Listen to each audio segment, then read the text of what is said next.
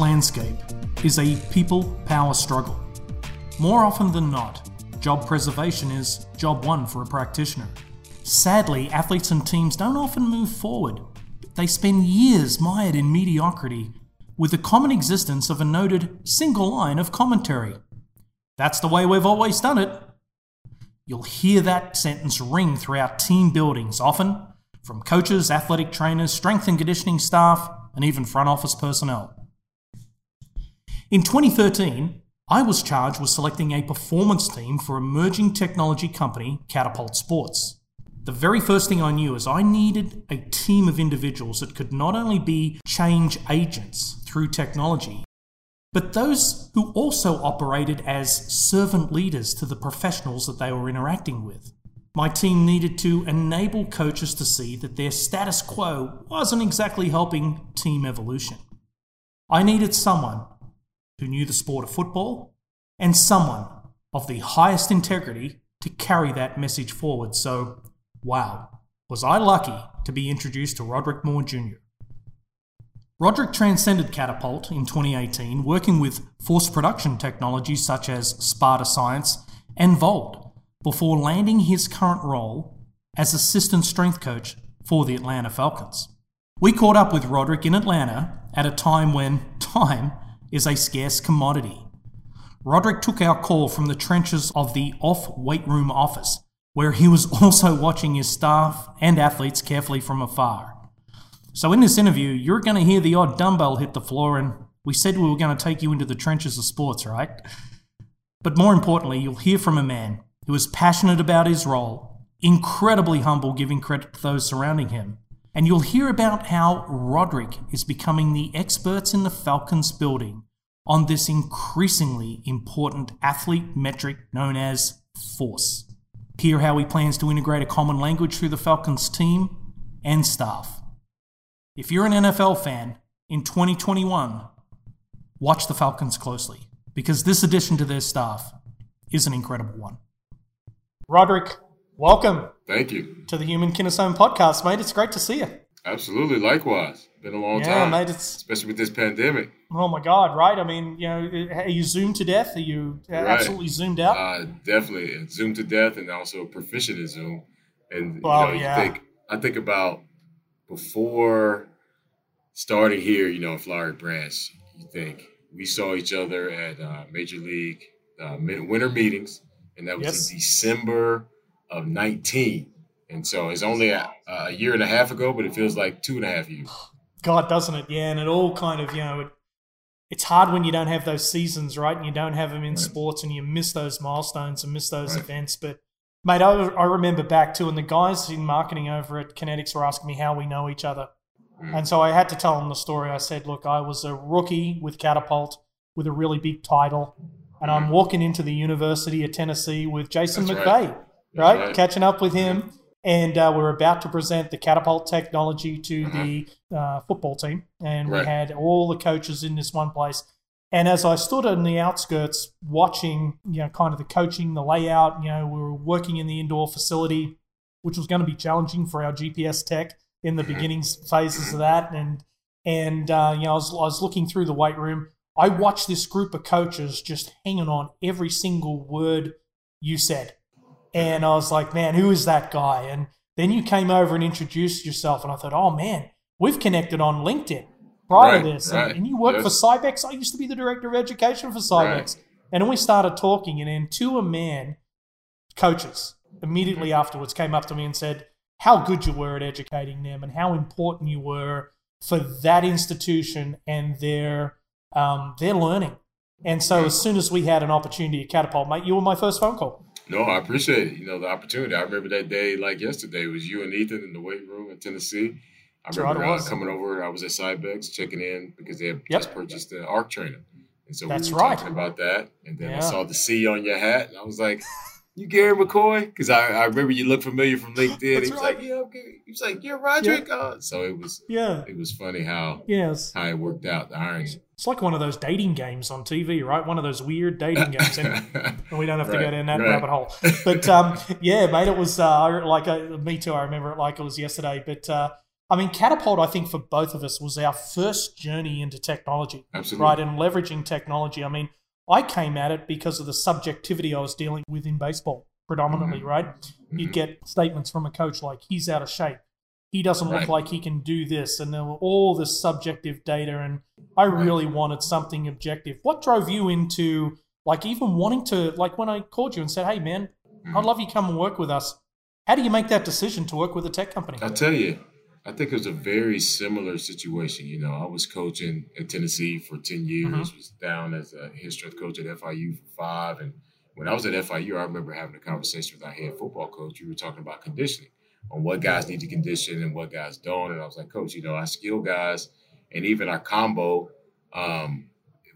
felt like they didn't need the condition. We were running a lot. We were on turf. It's 90-degree weather. It was almost 100% humidity. You know, we want guys to maintain their weight, but we're expending so much energy. Then how is that possible? So I went to Kmart, and, you know, I'm dating myself, but Kmart, you know, is no longer in business. So I went down to Kmart, got some pedometers, put it on a couple guys. So I put it on a skill guy who's in the NFL. He ran like 3.2 miles that day. It was spring practice, which is a moderate practice. Wow. Yeah. So then we had a DB that ran 3 miles. A receiver ran 3.2, DB ran 3, and then a linebacker that ran like 2.8. And so this was a moderate day. So I showed that to coach, the pedometer. He was like, okay, I get it. They ran that much in the spring. Okay, so let's not condition. And so when you think about that, using a pedometer, which isn't as accurate as a GPS technology, going to Catapult, and I learned about Catapult and the history, you know, how Australians are so much further ahead than us in America.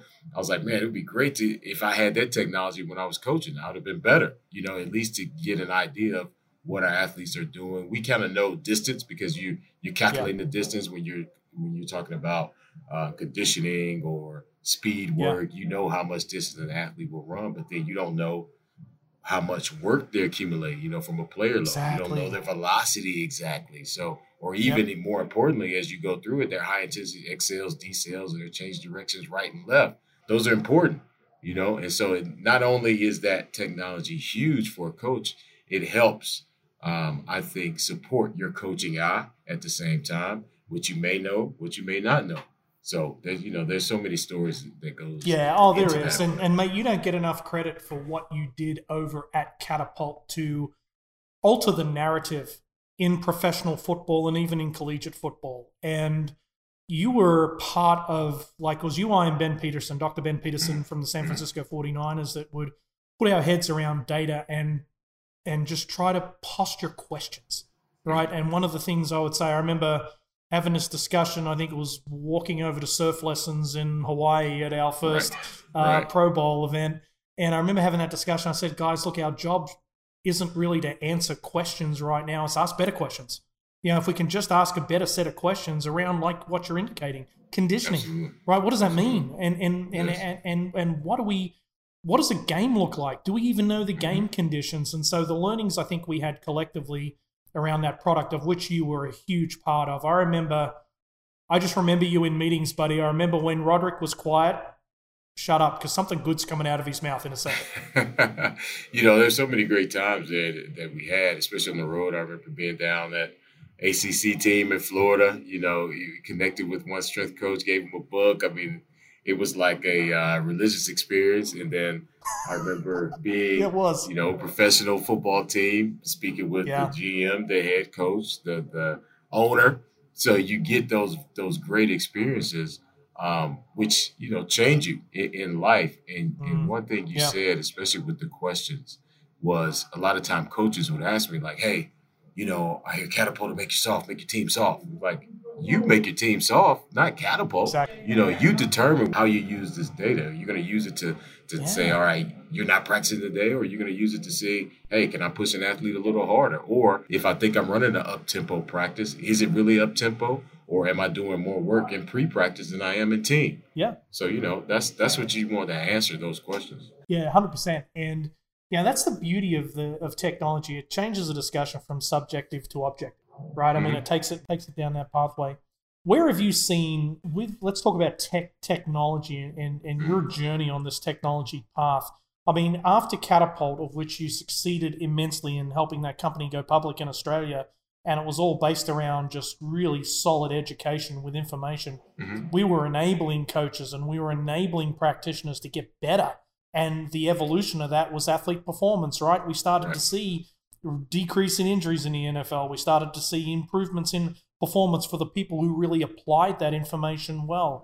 But when you left Catapult, you went to a couple of different companies, but on a technology journey that was more related to force production, right? So was that a choice, or was it just an opportunity, or did you see something in force that you really wanted to understand more? I think it was a little of both, because there was an opportunity. I enjoyed my time at Catapult, but I felt like I wanted to learn more about something different, like force plays. Now, force plays have been around for decades, but it was becoming more popular here, domestically.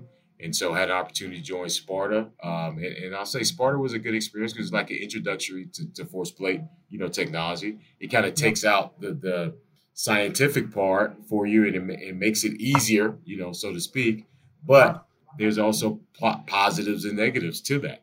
You're limited to the number of tests that you have, but you get kind of a blueprint on determining if there's a athlete injury risk, so can we mitigate that? Everybody's talking about AI, artificial intelligence, this and that, but we're still trying to work through that narrative, to determine what's true and what's not. And then after that, joined a company, Australian-based company called Vault Performance. And so Vault had recently purchased ForceDex. And so the technology evolved with your Nord board, which measures your eccentric hamstring strength. You have your force frame, which at the time was called groin bar, measures your internal, external hip, strength, as well as shoulder, elbow, ankle. I mean, various joints that you can get force production, measurements from. In addition to that, human track, which is more motion capture. And like I said earlier, ForceDex, but then even more recently, air bands, blood flow restriction now, huge thing that's coming about. So it was a great experience at both companies, but then Vault really showed me, kind of educated me on force plates, because now you're looking at, let's calculate a dynamic strength index by performing an iso thigh pull and doing a counter movement jump. So using reactive strength index, dynamic strength index, and then visiting different schools, organizations, professional teams that use it. They use it for fatigue monitoring. They use it for readiness. And so, it was great to witness that. How often teams use it? Some use it more as a assessment than using it as performance. So it was a great experience overall. So now that gives me the opportunity to bring those ideas here. Well, that's the thing. I mean, so you land with the Atlanta Falcons, which is a significant opportunity to be in the door with an NFL team and to be able to take this collective knowledge. It's like having a really nice paid master's degree in technology and applied sports science. There's a big difference between sports science and applied sports science, as we know, right? Absolutely. That data's got to transact somewhere. So with all that knowledge you're bringing in and you're developing profiles around the athlete, how difficult is it, or have you found, I know it's only been a couple of months, has it been difficult to create a language around force or force production that you can share with position coaches, with a head coach, with anybody else in the organization? How have you found that trajectory so far? I would say right now, there's still an educational component to it. We haven't discussed much of the force data with our coaches. It's been more internally with our strength and conditioning staff. That's headed by Dr. Thomas Stallworth. And so we really will use any of the technology for us to help us, whether it's support what we're doing or also be an antagonist to say, okay, how can we get better in certain areas, whether if it's you're using a Nord board or using force plates or using GPS to see how we can better ourselves in order to better our athletes. But, with Coach Smith and Terry Fontenot and Rich McCoy, all of those guys support, our initiative because they have to give the approval for us to use different technology. So I think once we get down that road, we really want to educate and say, hey, here's why we're doing it. This is the reason why, and this is how it can benefit us. And so, really right now we're just kind of using it internally. But the athletes have responded great. They see. That's awesome. What I've learned over the past, years being in sports technology on the other side of it is that teams that use it the best, they have transparency with the athletes. They tell them like, hey, this is what we're doing and why we're doing it. Because if you don't, then like anyone, you're going to clam up, shell up. So it's about that communication with the athletes. Yeah, I mean, it's probably the most important process. And our good friend, Dr. Ben Peterson, talked about, I think he even brought this up on the Sport Techie discussion. He said he used the terminology, he said it's common language in morphing that into a culture, which common language immediately begins that de-siloing of the inside of a team, right? And then you can put systems in place and transparently and openly communicate that to the end goal of an athlete-centric model. To me, that's the brilliance of what you're doing. And I think we're at a point in the evolution of sports performance where we're seeing that opportunity emerge. And you're right in the middle of one. I think with you being where you are today, that is going to be part of the success of the Atlanta Falcons. What barriers do you see right now? Are you seeing any, and we don't have to talk about internal barriers. I mean, what is it? Is it communication? I mean, is it's a pretty big thing, right? How you communicate, when you communicate. Like last thing you want to do is tell an athlete he's crap after a crap practice, right? I mean, so how do you pull all that together? Do you call on your own experience for communication, or are you looking at best practices? Yeah, I would definitely say it's both. My experience of Dr. Stallworth, experience of Bobby Thomas, other assistant, experience of the athletic training staff that's led by Jake Fowle and Ari, Danny, and Jamal. So, you talked about silos. And I think about that from a college standpoint. You go around, you visit different facilities, even professional standpoint, you would see silos. But the teams that were more successful didn't have those silos. And a lot of times, especially you look on the college campuses, you have access to analytics and different organizations that want to look at your data, break it down, and just go, nerd out. And people aren't taking advantage of it. On the professional level, you have all of that here. So there are no silos really with our working together because we're all on the same team. We want to work and accomplish the same goal. And so we've used the communication. We meet as a staff to talk about how we communicate certain things. And with that, by communicating together as a staff has helped us communicate better to the athletes. So we're all on the same accord. We're not saying, okay, hey, if you do a Nord board and you have a 10% asymmetry, it's like, oh, it's the end of the world, you're going to get injured. Like, no, we all have asymmetries. Let's just work on this. Now knows we may want to pinpoint one side versus the other to kind of reduce that asymmetry. Yeah, exactly. And for your position, is that asymmetry a limiting factor? It's like that old story about Ethan Owens, our tech at Catapult, when we were first with the Miami Dolphins, and watching Mike Pouncey operate as a center and seeing that, I think it was something to the effect of, I think it was 78% of his moves were one way versus the other, and he had this gross asymmetry as a center. And at the time, I didn't know a lot about, the offensive line. I'm trying to ask questions. Why does that exist? And we thought maybe he's recovering from injury. What we figured out is he'd built up that asymmetry as a left tackle all the way through high school and college. And then all of a sudden you put him into this now duality of movement practice, and there's a risk there, right? So I think asymmetry is probably, outside of the performance aspect, it's one of the most underlooked at areas for preventable injury reduction, is certainly asymmetry. Absolutely. Which goes into, force plays.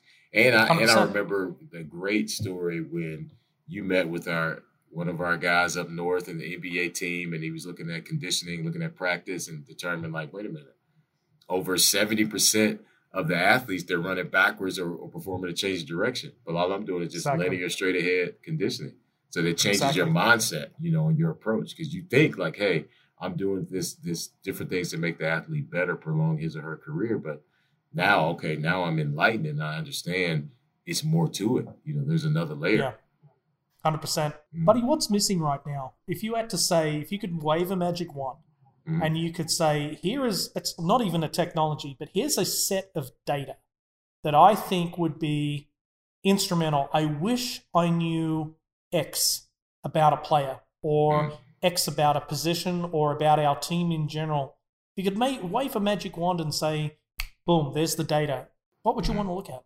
I would want to look at just the reaction to different stimulus, whether it's the weight room, it's practice, it's outside of the weight room, outside of the facility, not to get too personal, in their life, but just to look at, in our, we always talk about it here about HRV and how that can help determine that. But I would just want a magic wand to say, okay, this athlete has come back. He's got great recovery. He ate well, slept well, no major stressors, whether it's, a newborn or disagreement with your significant other. So I want to know, hey, how are you feeling today without having to answer or utilize the RPE? Yeah.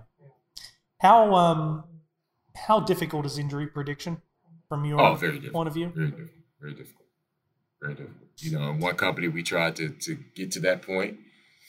And there's some false positives as well as false negatives. You could be right on for some, and then others you could be completely off. You can have a guy that you think, hey, this is injury-free or possibly risk of injury is close to zero, and that guy go and tear his ACL, non-contact.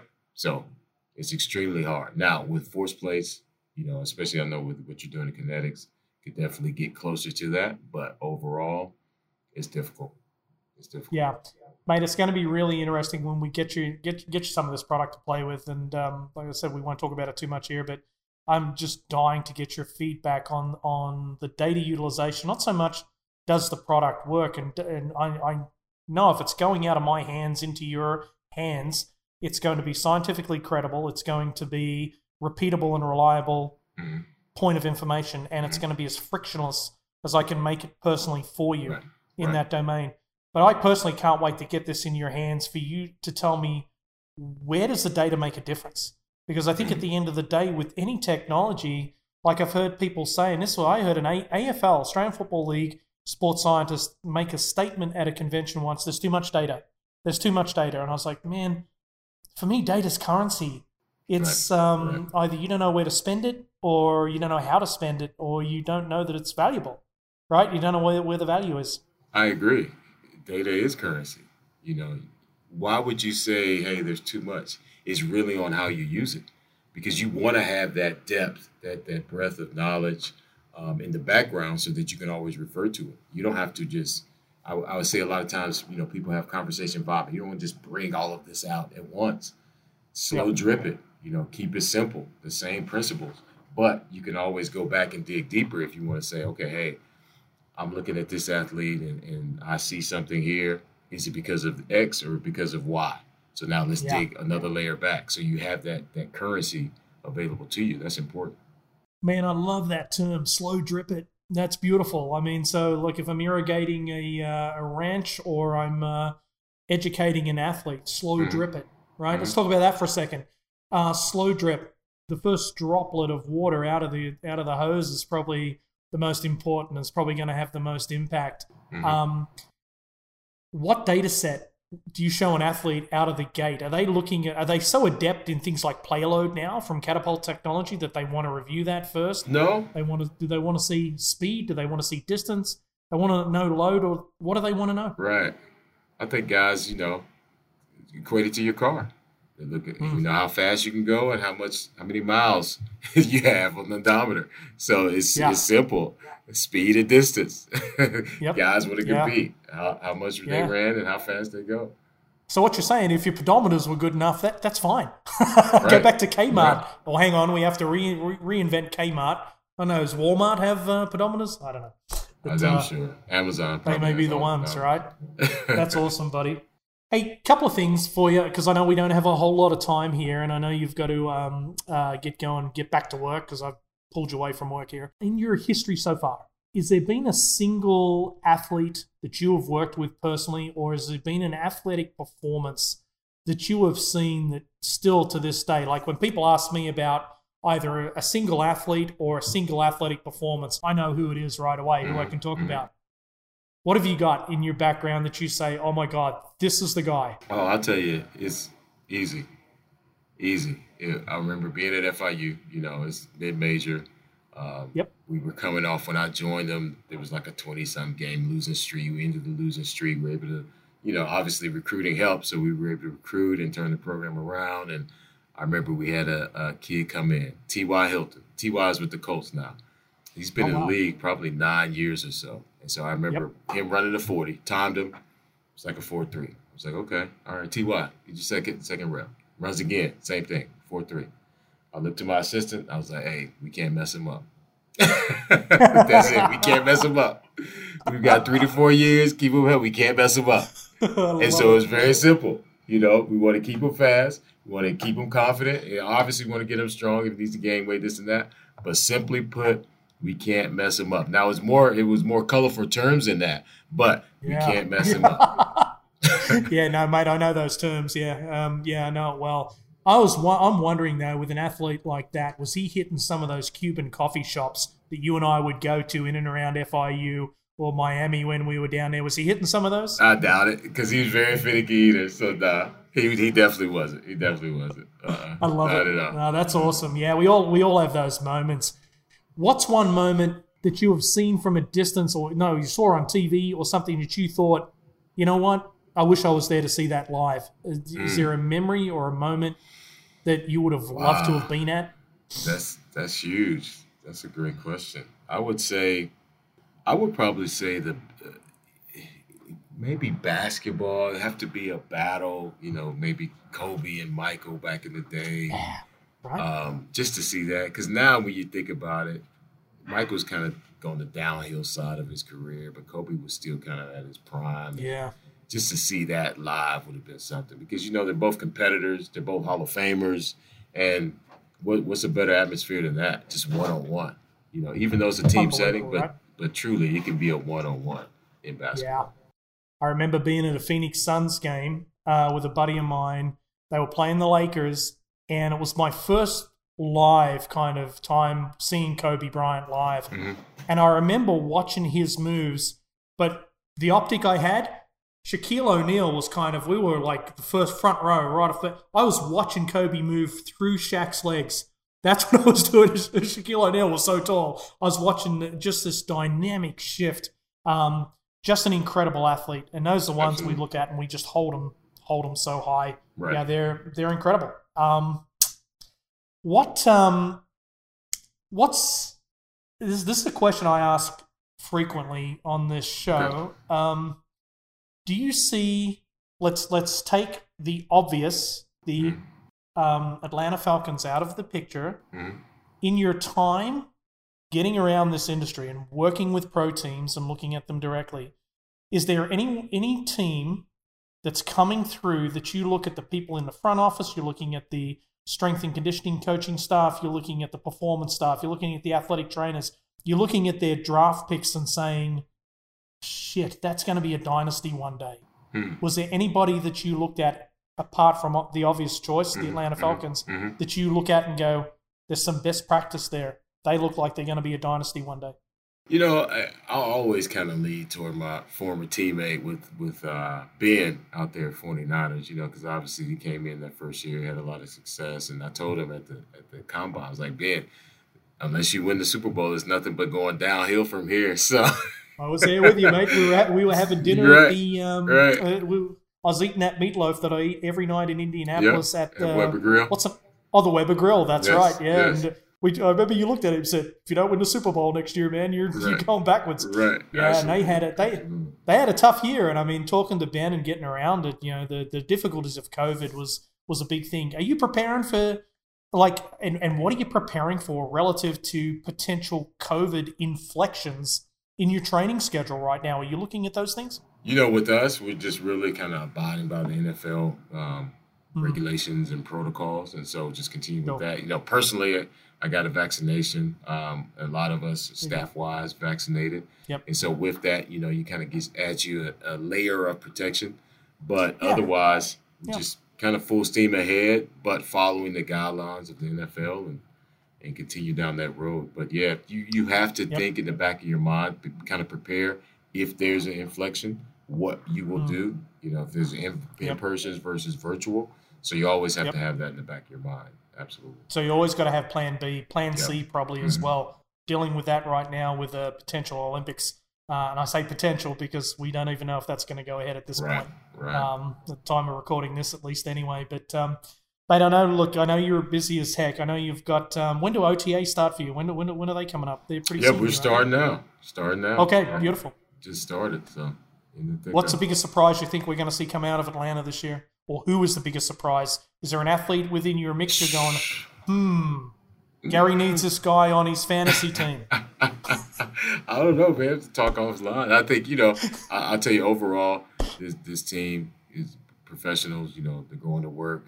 They're adjusting to us as a new staff. So it's been great getting to know the guys and then also working with them. So, hey, we're on the team trying to build this up like Coach Smith and Fondo and everyone visualizes, following their lead and just continue to educate and train and become a professional and the best well-conditioned team here that we can present, on Sundays or Thursdays or Mondays. Yeah, no, I love it, buddy. Look, I can't thank you enough for your time today, Roderick. I'm so excited for you and for your family and this move you've made to Atlanta. I mean, it's just going to be phenomenal for you, and it's just all part of the journey, this journey that you're on, I think, to evolve athletes and make a difference in their lives. I mean, you're the perfect guy for this role, so congrats, buddy. I can't wait to talk to you more as the season progresses. I appreciate the words. Yeah, no worries. Sir, I appreciate the words, and thanks again for inviting me. Love it, buddy. Thank you so much. And thank you for listening to the Human Kinesome Project. I look forward to joining you in a live conversation at discord.com.gg/kinetics. Yes, we have a dedicated channel for you to dive a little deeper, so together we'll be able to ask even better questions. Our music, as always, is created by the infinitely talented Joanna Magic. Okay, team, the game is just beginning.